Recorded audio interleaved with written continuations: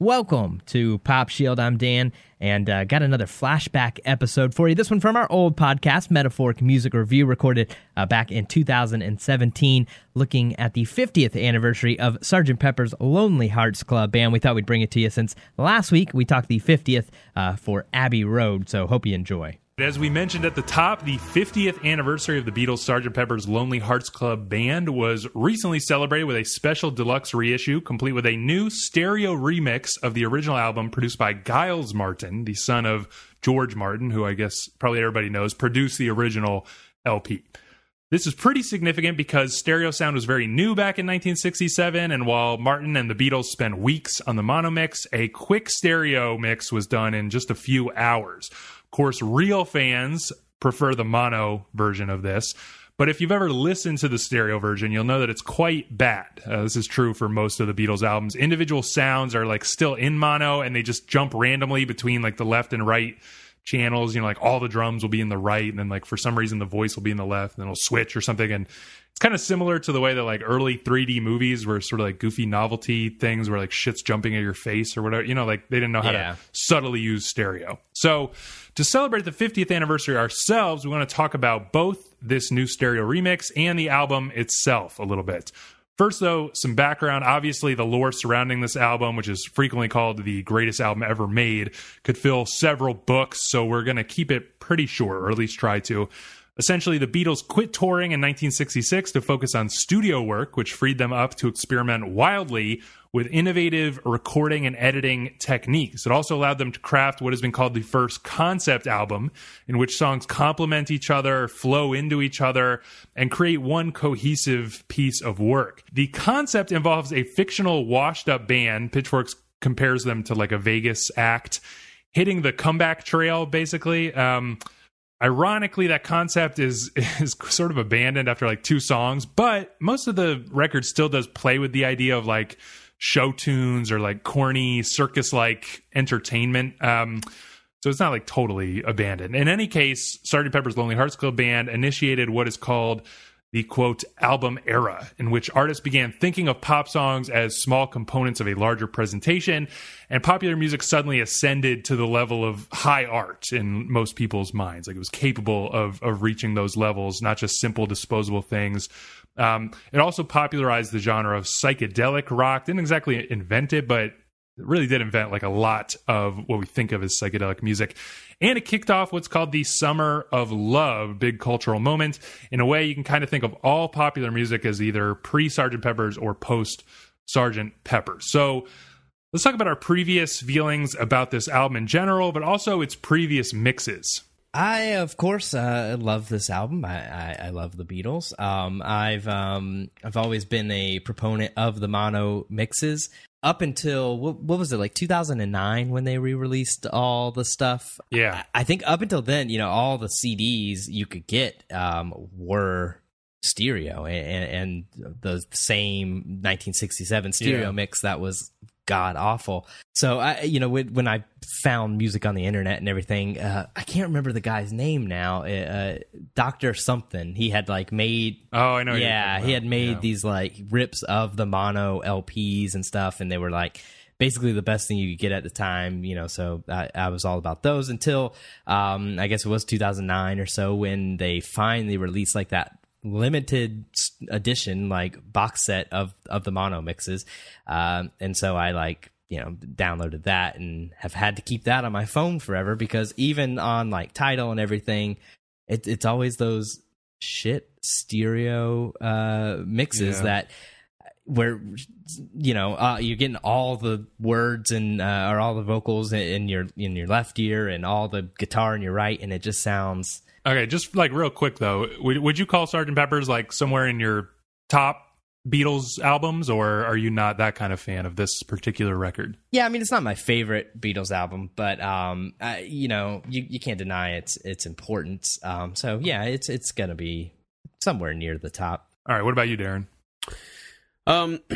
So yeah, obviously longtime Beatles fan, huge fan of this album, though I would probably place it around maybe like 3 or 4 amongst my favorite Beatles albums.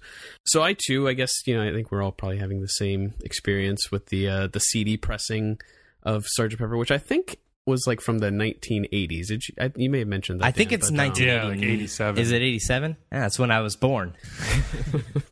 Thanks for sharing. You're welcome. So at the time, obviously, had no idea, just kind of assumed that for some reason putting Paul McCartney entirely in the left channel was a great idea.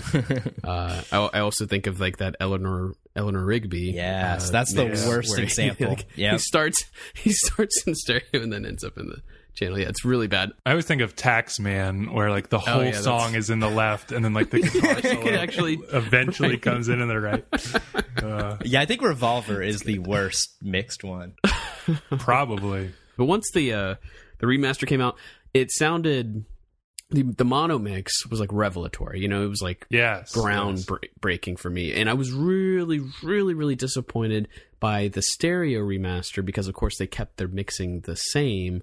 Right. And we're coming off the heels of like something like Let It Be Naked, where they had actually remixed the sound, and I have always been a huge fan of Let It Be Naked and that whole effort behind clearing out all the the hissing and the sounds and everything and making it just as good as it can possibly be, and then mixing it in a way that makes sense for today's today's audience. Yeah, so I mean, I feel exactly the same as you guys, and yeah, so much like hearing the mono when that 2009 set came out of this record, like it made me it like doubled my love for it. It's never been like one of my favorite Beatles albums. It would probably be like near the middle or something. Some days I kind of even prefer Magical Mystery Tour, but the mono, I don't know, it changed everything for some reason. It was like it suddenly came together. It sounded lush. It sounded psychedelic. So I was, very skeptical about this, but I guess we should take it slow here and first just describe the sound of the album for the 1 to 2 people on Earth who haven't heard it. Well, trying to describe a Beatles record without, being able to use the Beatles as a reference is really difficult. Bit of a challenge. You definitely mentioned like psychedelic rock, and I think that's a pretty basic description. To me, the Beatles have always stood out from that, even from all the kind of copycats that kind of came after that. Largely because they always seem to be pushing the envelope even before there's like really an envelope to push. You know what I mean? Like they were just kind of off in their own world, especially after they stopped touring. And no one that you listen to is even close to what they're doing, and even if they're directly trying to copy them, it's just they're just not even close. Like the Rolling Stones. Ooh. Oh, okay. Let's not start. Let's not start with that. Any names, but all right. Fuck both of you. But isn't it like amazing, right? Like you said about sort of doing things several steps ahead of anybody else, or even when they ought to be. Like they could have hung out at the Revolver sound for 3 or 4 albums, and they'd still be one of the greatest bands ever. But they just move so fast, and it's like in 1967, which is like basically the height of the Beatles' power, they are like they're like meta, theatrically thinking about, let's pretend to be like a washed up band who's like sort of out of ideas and is like trying to make a comeback. Like, isn't that just so fucking brilliant? Well, for the record, John thought that was a really stupid idea. So it was mostly Paul. Well, that's why he's like not the best Beatle. But he is the best Beatle. But oh man, here we go. Let's save that for the rankings. Right. Yeah, we'll see. We'll see how many of his shitty songs end up in the top here. But okay, how would you describe the sound of this record for somebody who had never heard it?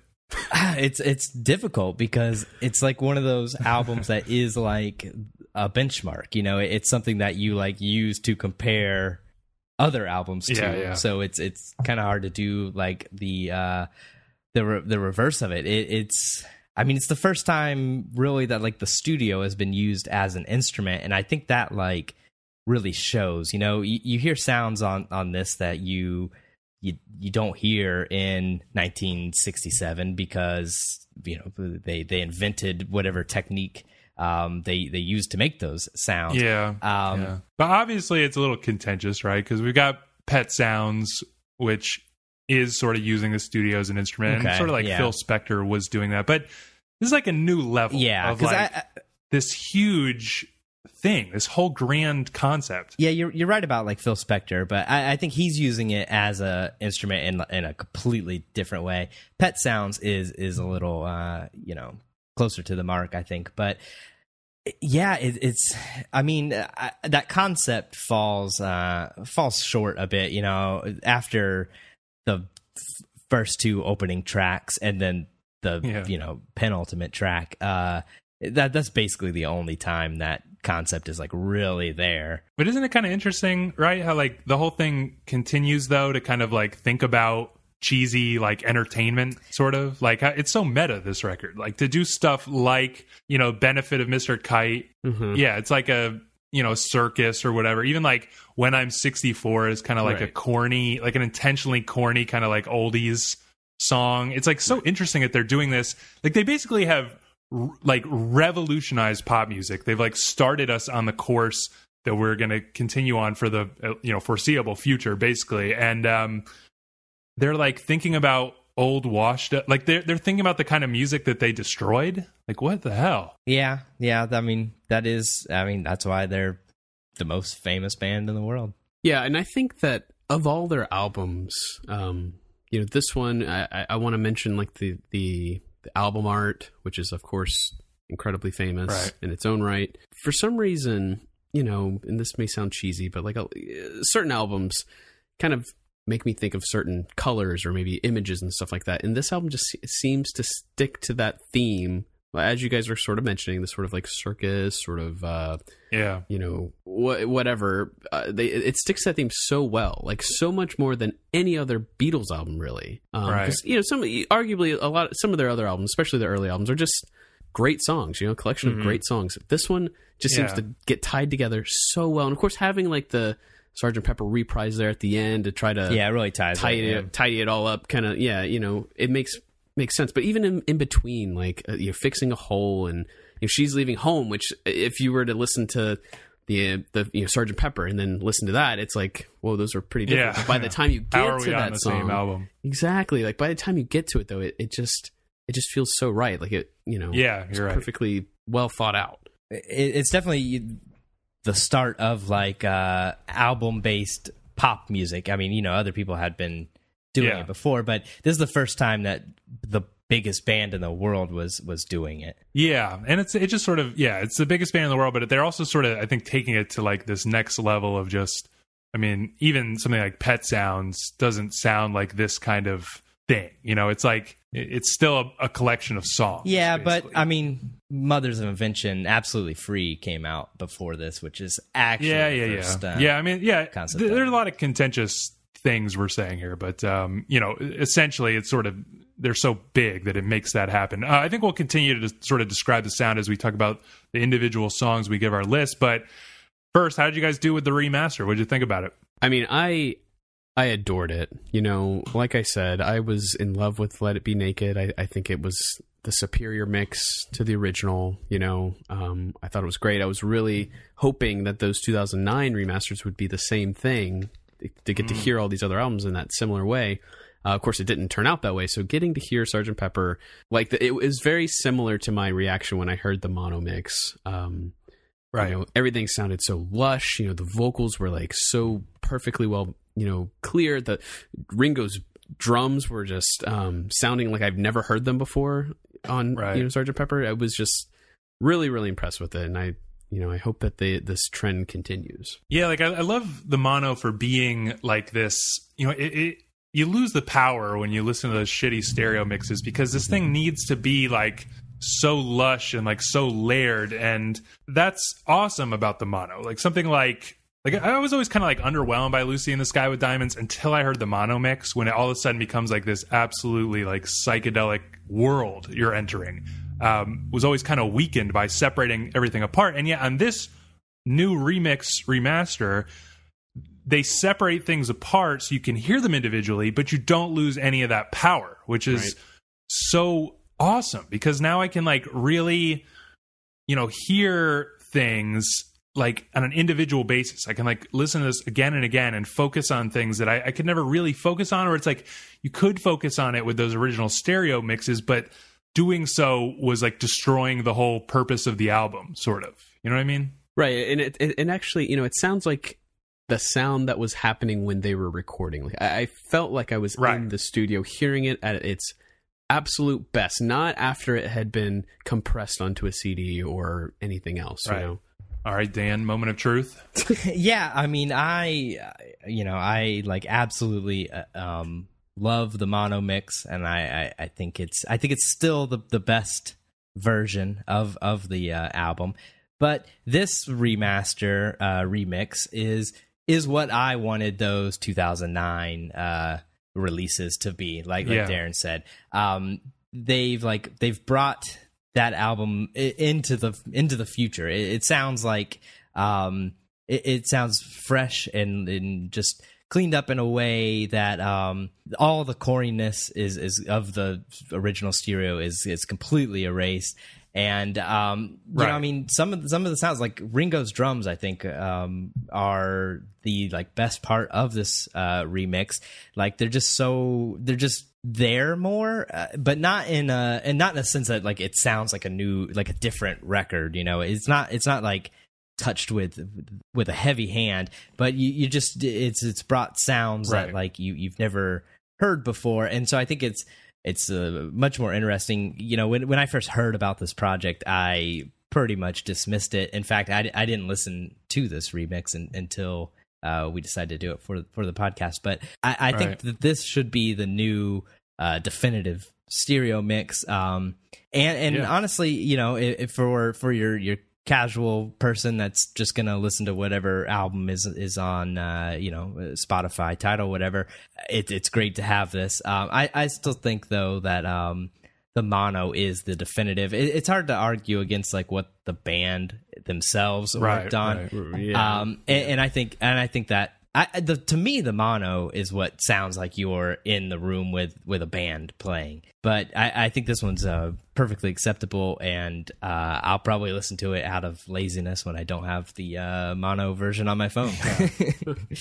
Yeah, I really hope that they do this for all of them, and I hope they do this for like other albums that are in the same situation. It's like, in some respects, like you can feel, and I guess I want to ask you guys quickly, like, you know, does any part of you feel weird about this, like messing with, you know, their original intent? To me, it feels like it only gets a pass because it's like proven fact that the stereo mixes were some half-assed thing the Beatles were minimally involved in anyway. It like opens up an option to fuck with that. Like that's fair game because you're really not like going against their intent. They just weren't really worried about it. Like in the future when we have I don't know, like 3D smellable sound or something, like, you know, we can't be like, oh, we're going against their intent. You know, I don't know, that's a stupid example, but you know what I mean? Like it wouldn't be okay if to do this with something with a stereo mix, like maybe Abbey Road, where there's like it seems like they put work into the stereo. I mean, everything after the White Album, the stereo mix is all that exists. There's a few songs here and there that are mixed in mono, but yeah, I think it's perfectly fine because they stuck to the original intention. I listened to like a podcast with Giles talking about his process and everything, and he like completely in it. He said he had his father's notes of, you know, like we sped this tape up exactly this amount, and you know it was this and this, and he like basically used it as a framework and just used modern technology to make it not sound like trash. He basically made the mono mix, but then made it into stereo. If that makes any sense, you know, like he didn't have to bounce things down on the way, you know, you used to have to. And just, you know, from listening to him talk about it, he obviously like knew it was an important thing he was doing, and like had respect with it, and I think that's what it deserves. You know, because there's been other albums. The Mothers of Invention, all their early records, when they got remastered, they completely use like new takes, and there's like extra songs sometime in the middle of the album. Some things are deleted, and that's completely the wrong way to do it. It messes, even though Frank himself did it, so I guess maybe it's all right. But well, fuck him anyway. Yeah, exactly. That's just not the way to do it. This is the way to do that, and I think you know, any other projects that want to do something similar should look at this as a framework. But Darren, if you like Let It Be Naked, it seems like you're a little more willing to actually change things. Yeah, so yeah, you're right, because like Let It Be Naked did actually use some different takes, although, arguably... At least they give it a different name. Right. Yeah, and I mean, and I think that's just because Let It Be was such a fractured, process. It was very, very, very strange how all that came about, and there were so many takes that maybe the original did not, maybe they didn't give it enough attention to all of those takes, and it seems like Let It Be Naked took that time and perhaps found some of the better takes. That's a little different, I guess. But to go back to what Dan was sort of saying, I think that it's fine to do something like this. And the thing I've always loved about the Beatles is that it feels like they've always been handled with such great care. George Martin himself went back and did those 2009 remixes or remasters, and obviously having his son do these, like I have all of the trust in the world that they're going to take great care in what they do with the Beatles. Other bands, though, I don't imagine that, like, and maybe I'm wrong about this, but I don't imagine like Butch Vig had anything to do with like Nirvana's Nevermind remaster. You know what I mean? And a lot of other bands just get remastered, and to me, it just seems like they just turned up the volume some, and that was basically it. It's not like they really carefully went through and cleaned things up. I'm hoping that like with the new OK Computer that's coming out, that Radiohead they're similar to the Beatles in the sense that they take a great amount of care in like how their stuff is handled. So I have kind of high expectations for that. Yeah, and honestly, I think anything is fine as long as you keep it separate from the original. Don't try to replace the original. But if you want to do like, some special mix, you could release it as, whatever special mix. Like, I'm fine with that. And I was even like sort of fantasizing about what if like famous producers did special mixes? That would be cool. Like Dr. Dre remixes, I don't know, Pet Sounds or something like that. But anyway, okay. We've gone on a little long, but I'm really excited. Actually, I'm sort of dreading it because I know you're going to piss me off, especially Dan. But we're going to count down. We've made definitive rankings here, each of us separately, of all 13 songs on Sgt. Pepper's. And we're going to count them down one by one here and probably fight a lot. So, Darren, what is your least favorite song on Sgt. Pepper's? So, obviously it's hard to do this. Every song on this album is a great song. Don't get me wrong at all. And the reason why this song is picked last is largely because it's a reprise. It's the Sgt. Pepper's Lonely Hearts Club Band reprise. That's the one. Okay.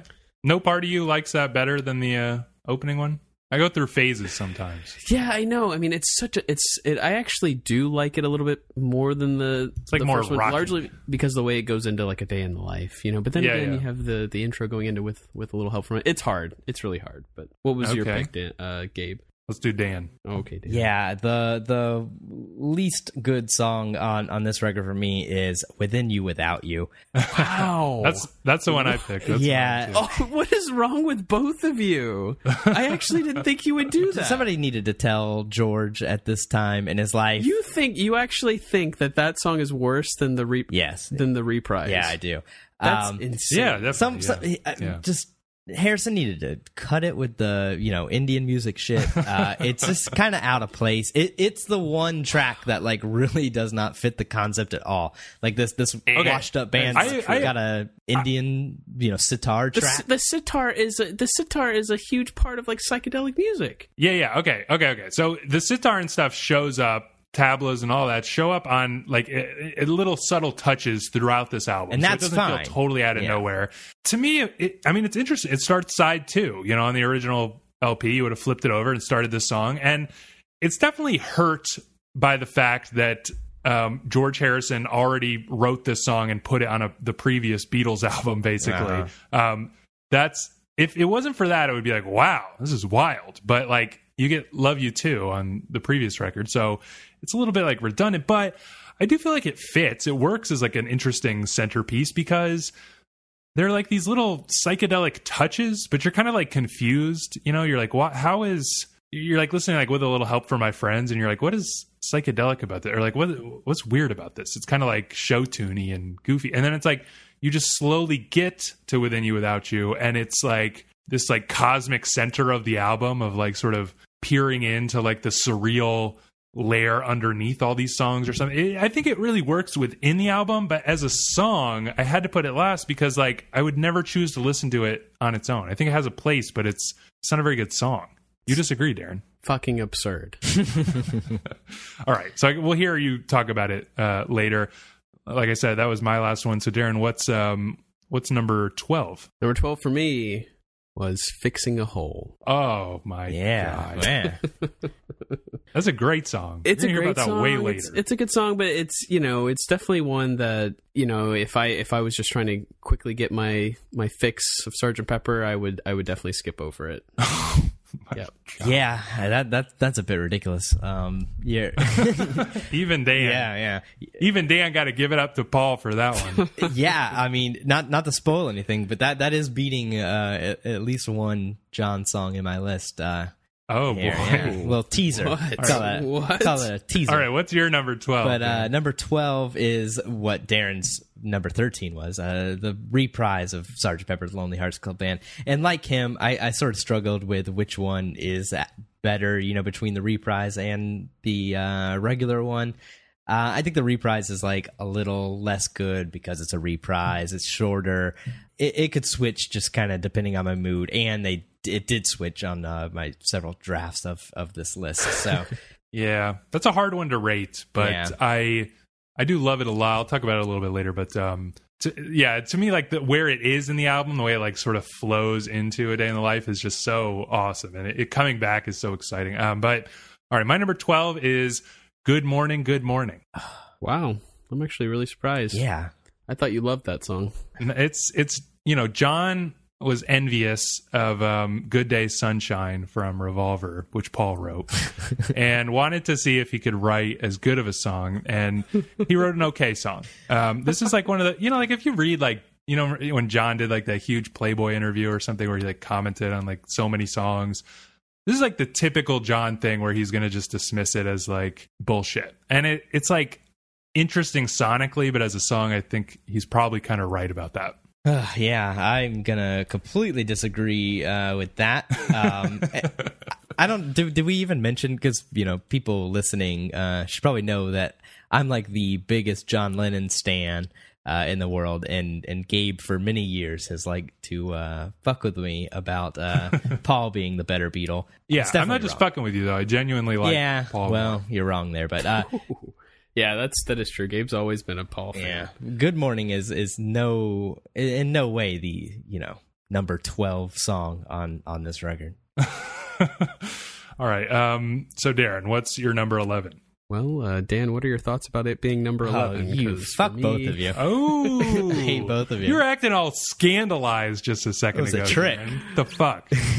Yeah, I mean, this actually, I truth be told, Good Morning, Good Morning, when I first was listening to this album, I hated that song. I absolutely hated it. I really did. I just thought the whole it just was so annoying. But I ended up, it grew on me after a while, and obviously it's still a good song, but there are definitely much, much better songs on here. It's kind of Zappa-y. That's probably why Dan likes it, but we don't know how much he likes it yet. What's your number 11, Dan? Yeah, it is a little Zappa-y, but number 11, as I sort of alluded to, is just the other version of Sgt. Pepper's Lonely Hearts Club Band. Oh my goodness. Basically for the same reason as the reprise. I mean, it's better than being an intro, but I think it still kind of has like a little bit of that quality of like setting up the album. It's not really like a song I would just choose to listen to on its own as much. Still a great song. But you gotta admit, when you put this album on, you always start at the very beginning. No, right? yeah, exactly. I'm going song by song. Like I was trying to think of them as individual tracks because I think it works perfectly where it is, for the album. And the same thing with the reprise. I love how it goes into Day in the Life. I love how this one goes into With a Little Help from My Friends. But just thinking them individually, it doesn't stand on its own as well as some of the other songs. All right. Well, I can understand that, but I disagree, and I'll be talking about it a little bit later. My number 11 is She's Leaving Home. What? Yeah, God. What? I think we first. Yeah. I am speechless. I'm about to stand up right where I am right now. What the fuck, Gabe? I thought for sure. I was actually thinking of you with that song specifically, I was like, man, I wonder if Gabe will put that in his top 3. Yeah. Holy hell, what has happened over the years? I like the story of the song, like, more than the song. I think it's a nice song. Obviously, like, the string thing it works on the album, but it's sort of like musically unexciting and uninteresting. Again, I'm sort of like always bummed out by like Here, There, and Everywhere is kind of like, this is like sort of a redo of that from Revolver, you know? Like, same with Within You, Without You. Like, its power is dampened by them having already kind of done this. Is that like totally ridiculous to say? Absolutely. Yeah. What the hell are you saying right now? I'm gonna agree with Darren there. Yeah, we won't hear about that one for a little bit from me, I guess. Oh my god, plebs. Same. All right, well, what's your number 10, Darren? Number 10 for me is Within You, Without You. Okay, so you're fucking having a fit earlier, but it doesn't sound like it's not the worst song. I mean, it's a great song. It's the third worst, and it fluctuated on my list. It fluctuated on my list for sure, but I love George Harrison, and I think that the song, its placement, it's great.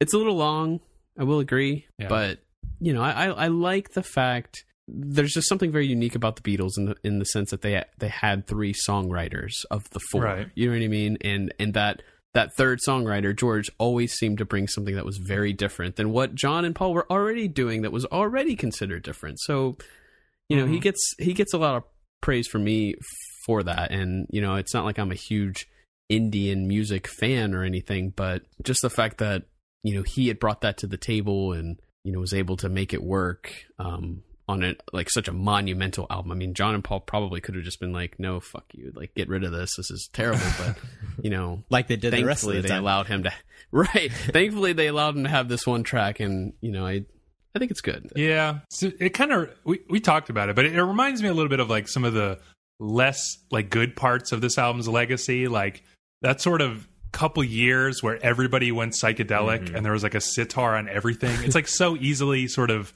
parodied. Like it became so ridiculous, and like it's not Harrison's fault. He's kind of like innovating in that way, but in retrospect it sounds, it's tainted by that. It like became the cliche, Yeah.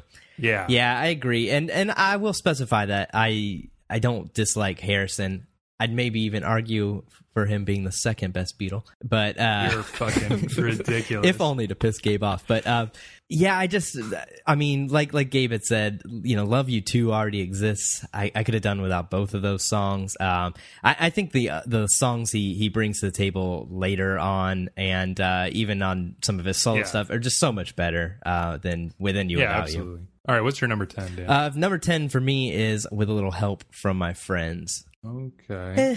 Wow. It's a little corny. It's the token Ringo track. Even though he didn't write it, we must be clear. Which Darren said there's 3 songwriters. Ringo has 2 solo writing credits. Okay. 3 if I'm correct. All right. Combined, but it's just. It's a little silly. It's definitely like the one that's like still really trying hard to stick to that concept, and it's just a little silly. But it's a good song. It's just not as great as some of the other things here. Yeah. All right. My number 10 is the Sgt. Pepper's Lonely Hearts Club Band Reprise, and this was tough to rank, but I really, really like it. And sometimes I go through phases where I prefer it to the first one because it is like rocking quite hard. It's like got like a weird, I don't know, insanity, like a Jimi Hendrix kind of like, we're in the wild 60s, Vietnam's going on and shit. Kind of like, and it's a little bit of a stretch, but it just is like they're rocking with reckless abandon that they basically don't do other than like Helter Skelter. I like it for that, but yeah, it's hard to sort of rank on its own. What's your number 9, Darren? Number 9 for me is the title track, Sgt. Pepper's Lonely Hearts Club Band. You trying to diss it, or you just kind of like? No, I mean, I think see it as an intro. It's a great intro, and like I had mentioned, pretty much anytime I throw this album on, even if I'm trying to listen to it, just to get a fix and listen to a few songs, like I always start right here, and I think that it's solid. I agree with you that the reprise is really great, and the energy there and the way it starts off, just I don't know, it's kind of electrifying, but I don't know, this is just. it's like iconic in a way, and maybe I'm a little bit blinded by that. All right, what's we gotta speed up because I think we're gonna fight a lot more as we get higher up this list. We gotta choose our battles here. What's your number 9, Dan? Number 9 for me, When I'm 64. Bullshit. I'm so fucking mad right now. I can't. I know. What the hell? It's just, I mean, it's a good song. I knew he was gonna pull some shit like that. I'm not even surprised. It's not a great song. It's a little corny. Oh my god. You sound like John Lennon speaking right now. Yeah, you do. Speaking right through. I appreciate the compliment. Yeah, okay. You'll be hearing about that like way later. Way later.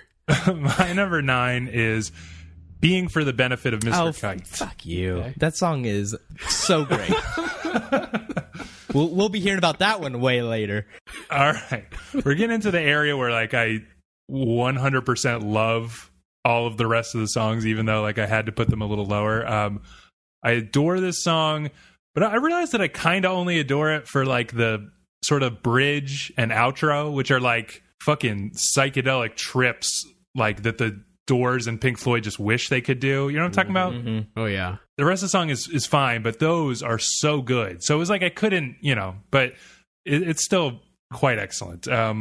What's your number 8, Darren? Well, my number 8 is actually Being for the Benefit of Mr. Kite as well. Fuck you too. Okay. What I would add to that, like it's like a perfectly crafted, like I couldn't think of a better circus sounding kind of song. You know what I mean? I think that he absolutely nailed it. I love the story. He saw that, like, what was it, a circus poster, Dan? And it's a poster he bought. Basically wrote the lyrics based off of that. I mean, it's so cool, and it's there's just nothing else to compare it to. All right, what's your number 8, Dan? Watch him say Being for the Benefit of Mr. Kite. Yeah, right. No, you'll hear about that one much later on. Number 8 for me is Getting Better. Oh, like you guys said, I mean, this is the point where it's kind of even hard to divide everything up because these are songs where it's hard to even find a fault in any of them. I don't know. This song is a little, of all the songs that I absolutely love, it's slightly corny. Like the have to admit it's getting better. It's like couldn't get much worse. Yeah, it's a little. If I gotta find a fault, it gets a little corny. What? I love that, but okay. All right. Yeah. Fair enough. You can have your opinion. Yeah, I can feel that. You feel like Paul wrote a perfect song and then John ruined it a little bit with his little backing vocal thing. But okay, my number 8 is with a little help from my friends. Again, we're getting into like perfection territory here, but yeah, it's just got like that sort of like corniness, where it's keeping the concept going and basically everything Dan said. Although it's like, who's that dude? Joe Cocker, Wonder Years. Oh yeah. He turned that into like a bona fide fucking great song. You know what I mean? Yeah. He did. Like I would have never even heard that in it. But I thought they were 2 different songs for a long time. Never knew. It's testament to the Beatles' power. Where like a song that just sounds kind of goofy and throwaway, like deep inside it is always some like unbelievably magnificent song. But what's your number 7, Darren? Number 7 for me is actually With a Little Help from My Friends. Okay. So you feel me on that? Yeah, pretty much. I mean, nothing really else to add to that. I think it's just, a great song. Well written. I think it was a smart choice to give that to Ringo. I think he's just kind of perfect for that sort of goofy, sort of fun song, So okay, it's your number 7, Dan. Number 7. This one is going to shock you. It's going to shock both of you. Number 7 for me, Lucy in the Sky with Diamonds. Wow. I'm actually pissed off at you for doing that to John Lennon. This is one of my least favorite Lennon tracks from the Beatles. Controversial. It just, I think it might just be that I've heard it way too many times, but I just don't love it as much as some of his other stuff. So yeah, that's my big shocker. You didn't feel like it took on like a new life with the stereo mix? I mean, I just felt like it was so... Yeah, the new stereo mix of it was really great, but it didn't change my ranking. Yeah, it did always kind of strike me as like it is a redo because they did Strawberry Fields first, but it's like in the Strawberry Fields vein, but at the same time, like it's it's magnificent. I mean, I'll talk about it a little bit more later, but like I was saying earlier, like the Beatles could have like chilled out at the Revolver World for an album or two. You know, like every step along the Beatles' way, nobody would mind if they like just chilled and rode that wave for a little bit longer. You know, they just keep moving. But so like in the case of Lucy in the Sky with Diamonds, I'm like, it's kind of like the world that Strawberry Fields is, but I'm okay with him sticking around there for a little bit longer. But my number 7 is Fixing a Hole. Great song. It doesn't seem like, you know, it's one of those songs. There are a lot of songs in this record that are like, the song itself is not as strong as it is like within the context of the album. And so sort of separating the songs like this is a little awkward, especially for an album like this. But yeah, it's got like a great spookiness. And I love that. I don't know. Do either of you guys buy into like the whole being related to heroin and all of that kind of shit? A lot of this has like drug references. Like every song seems to. Nah, I don't know. Paul doesn't seem like a heroin man. You know what I mean? Yeah. No, but it's like there's a lot of stuff on this record that I love, and what I love about Paul too is like sometimes he's just singing about something like very directly, like just so literally, like, you know, I'm fixing a hole, but like it's done in such a way where you feel like there's something more going on. You know, obviously like Paul or John is making fun of this with like I Am the Walrus and stuff like that, but it works beautifully on this track, I think. What's your number 6, Darren? Number 6 for me was Lovely Rita. Bullshit. Yeah, I'm backing up that bullshit. Well, Why? again, I mean, anything from here on out, I think is, you know, interchangeable. And this song certainly kind of fluctuated a few times. It's a great song, though. I mean, it's not as good as the others.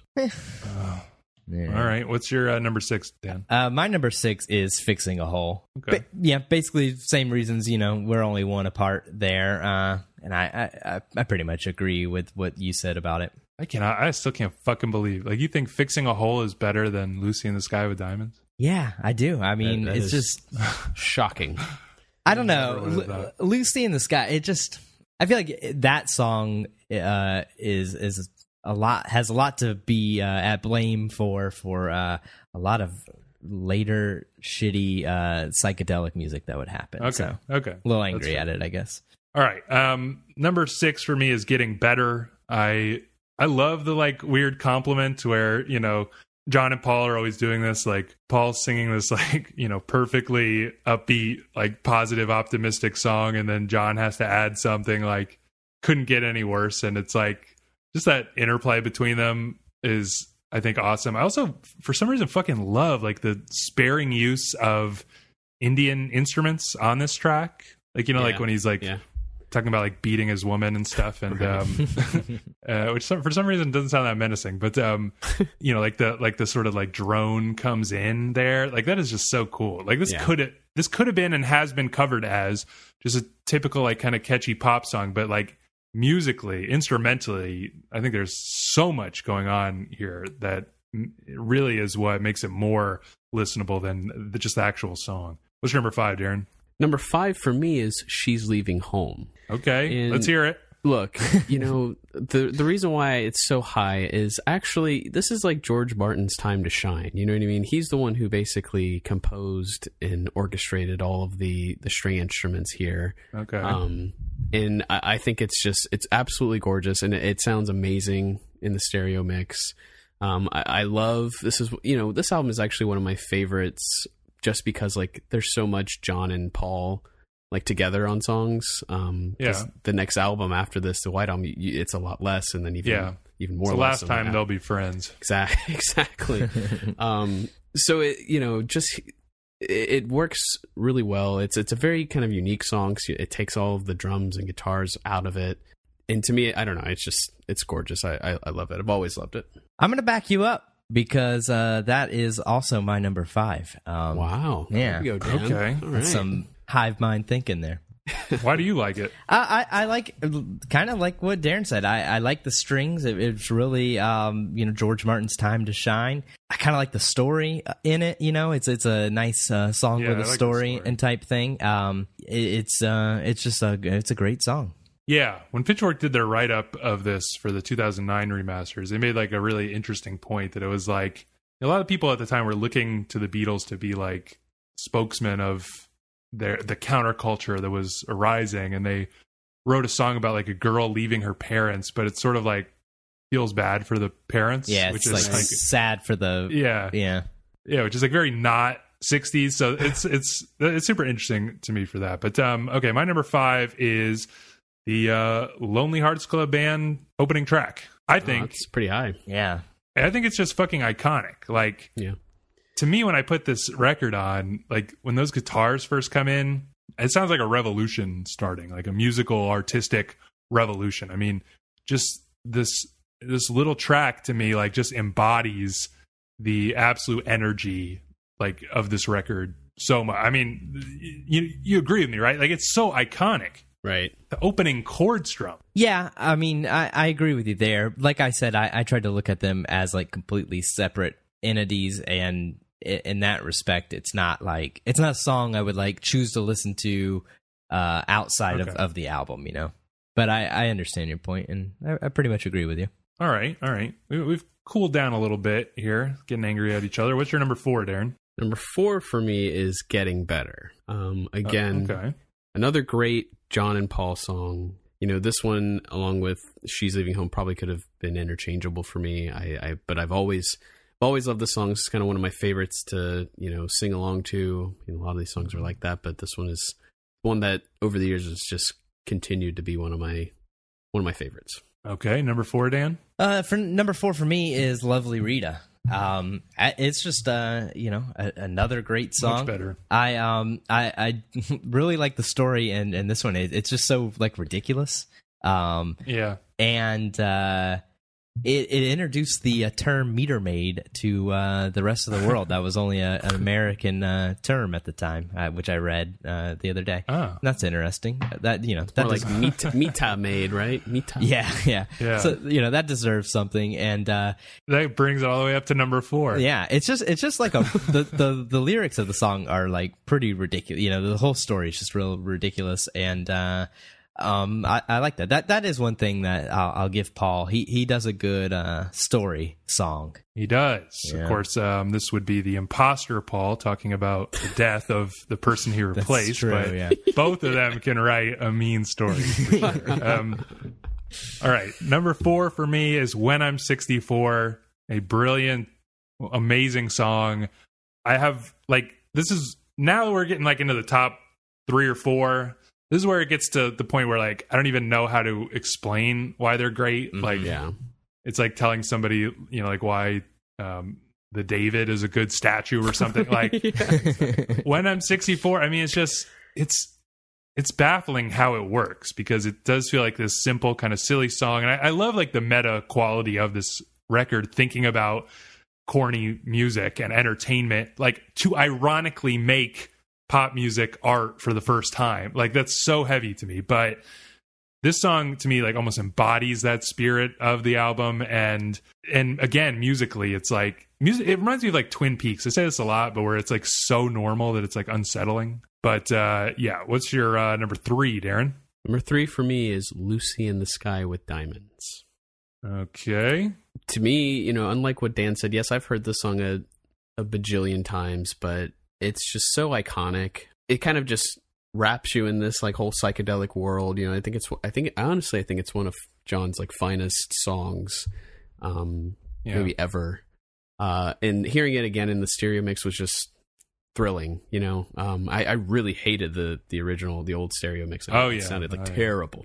And actually it was one of my least favorite songs. But again, the mono mix had a huge impact. And then again, hearing it like this, it's awesome. Great song. Yeah, I'll just piggyback on that. It's also my number 3, and it's like an incredible world. It's always weird to me how like I can't not sing the chorus. The chorus is almost kind of like silly the way it's written. You know what I mean? It's just like this simple like bum bum bum bum like climbing thing, but like I can't listen to it without singing along to the hook. It's But then, of course, all the psychedelic textures are insane. What's your number 3, Dan, the Lucy in the Sky with Diamonds hater? Number 3 for me is Good Morning, Good Morning. Fucking crazy. How can you feel that way? I love that song. It's like and I don't normally like songs for this, but it's just like it's real. It's like a real rocker, you know. It's it's just it just hits you, and I love the like animal sounds at the end. It's like the animals get bigger as it goes, and that's just kind of funny. And I love this song. Another genius track from Mr. Lennon. Wow, such a stand. What would you say though if Lennon was just like, nah, that was just trash, mate? You know, I'd say he's absolutely right. He's absolutely right. Put it at the bottom of my list. Yeah. I love how the at the end of this, I wasn't sure which song to credit this to, but I love it. Where like there's like a chicken makes a noise, and then the noise is like finished by the guitar that opens, Sgt. Pepper's Reprise. It's like.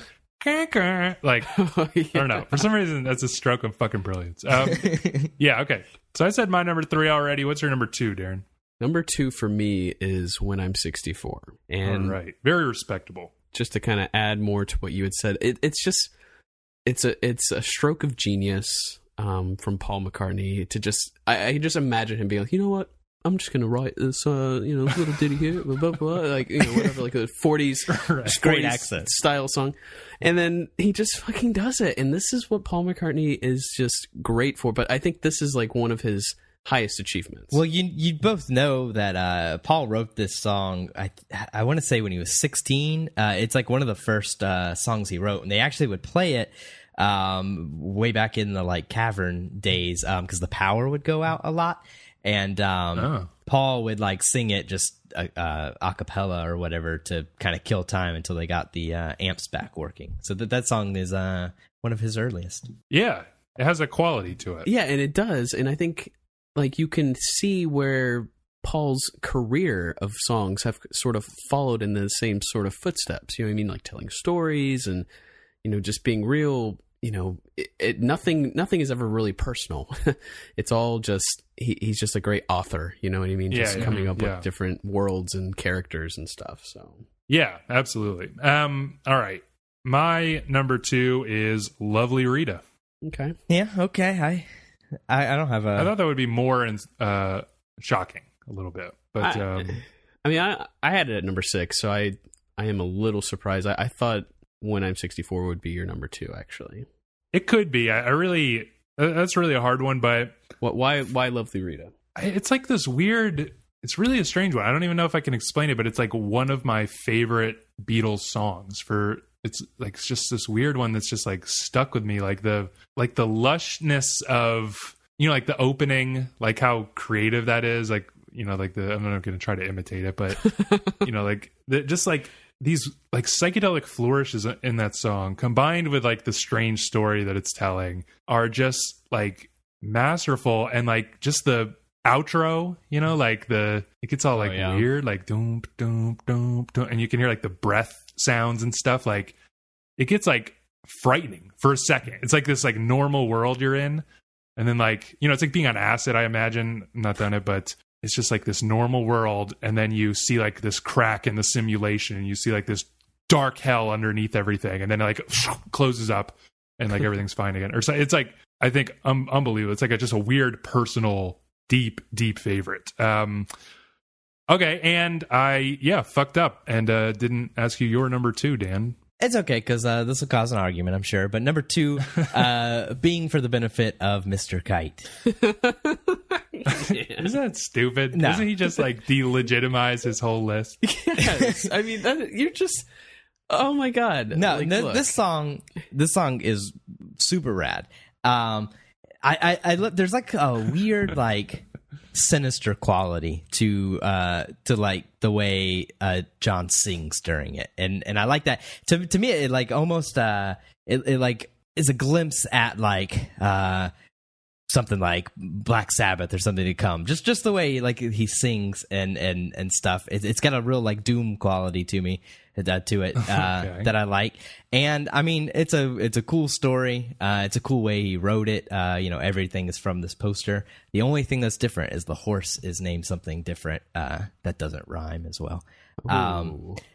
But yeah, it's a great song, and fuck both of you for putting it so low on the list. I believe I called it when I said that Dan would have 3 Lennon songs in his top 3. And here we are. Okay, well, don't even start there because the song we're about to say is not strictly a Lennon song. But is that not fucking ridiculous? He's got, wasn't number 3 Good Morning? And then number 2 is Mr. Kite? Yes. What the hell? John led, completely John led songs. I can't help that John Lennon is the best Beatle. I can't help it. So let's talk about number 1. We've all got the same song, A Day in the Life. Why is this the best song on this album? Was this the only spot on your list that didn't change at all? Yeah, this didn't change at all. The 2 things when I wrote my list every time, I wrote the numbers, 13 to 1, and then I wrote Day in the Life at number 1, and I wrote Within You Without You at number 13. And those are the 2 things that did not switch around or anything the entire time. Well, let's talk about, I guess, why it's number 1 and why it was so easy. 'Cause I think we all agree that at least there are 12 really great songs here, but this one song is kind of like, to me, if the world was coming to an end and there was only one more song that the world could hear or be left behind after human civilization has been perished, it would be this song. Yeah, it's got that quality. If I, we wanted to explain to aliens what we're all about or something, and they had time for one 5-minute song, this would be a strong contender. Yeah, I'll agree with that. It definitely, it just has that quality of when you hear it, it's a song that you hear it the first time and you just realize that it's something special. It's not it doesn't grow on you at all. It's just it's something extraordinary. It's unlike anything else that I think had been produced up until this point in music too. Yeah, and it's got it's almost like what I was saying about Lovely Rita. It's almost like in reverse. It's Lennon's main song part is quite dark. It's talking about suicide and horrors in the newspaper and stuff, and it's very dark, very I don't know, it's real, but it feels so dark. And then we get this it sounds like you're descending into hell with this the string section, which is insane. But then instead of ending up in hell, you end up in the calmest, most normal world, just for a second. And then you go, you make your way back. Especially that the alarm clock takes you. I know. It's it's like waking so up. absurd. It's almost like waking up from a nightmare or something. Yeah. It's just set up. But then so great. falling back into it is so wild, right? It's not like a movie where this surreal scene happens at the beginning of the episode, or series or whatever, and then they wake up and now the normal world takes place. It's we're actually in the nightmare world, and it's real life is the short dream. Yeah, true. Like that. Yeah, and I mean, and the ending, that giant chord. It's I think it's 4 pianos if I remember that correctly. Yeah. Or no, isn't it 5? Doesn't George Martin play one or something as well? Maybe. Yeah, I haven't read about it in a while, so it's 4 or 5. But I mean that's just the coolest way to end a song. And I mean they had to stretch it so long they had to turn the mics up so loud. You can hear papers rustling and people people standing up and stuff. And I thought in the stereo, the new remix, you could hear that a lot more, the papers rustling and whatnot, which was a little kind of a negative for that remix for me. But that's just such a cool way to end it. And also this song has one of my favorite Lennon pranks, the dog whistle tone, because he thought it would be funny to freak people's dogs out at the end of the record. That's the main reason. No, it's a good Lennon prank. Also, this is one of, if not the first things to have a locked groove at the end. That little chatter that gets repeated on the record. It's a locked groove, and I don't want to say with certainty that's the first one, but I'm willing to bet I can't think of anything before it. Kind of lost in the CD age, but such a badass way to end this on its original release. You were going to say something, Darren. Yeah, I was just going to go back to to mention just the power of a song like this. I really honestly feel like it has the power to inspire entire careers. You know what I mean? And I imagine just dozens and dozens of artists just chasing after a song like this, but never ever being able to achieve it. It's like this, like when people talk about things like Beethoven, you know what I mean? It's just, it is like the pinnacle of, our world, basically. Yeah. I think, I don't know, that might be a good place to end, and we have gone real late. I knew we were going to gush about this fucking album forever. Hope you enjoyed that. We'll have a brand new episode for you next week. We'll be looking back at the top albums of the decade. As always, you can email us, popshieldpod@gmail.com. Follow us, Twitter, Instagram, YouTube. All that stuff is at popshieldpod, and we'll see you next week.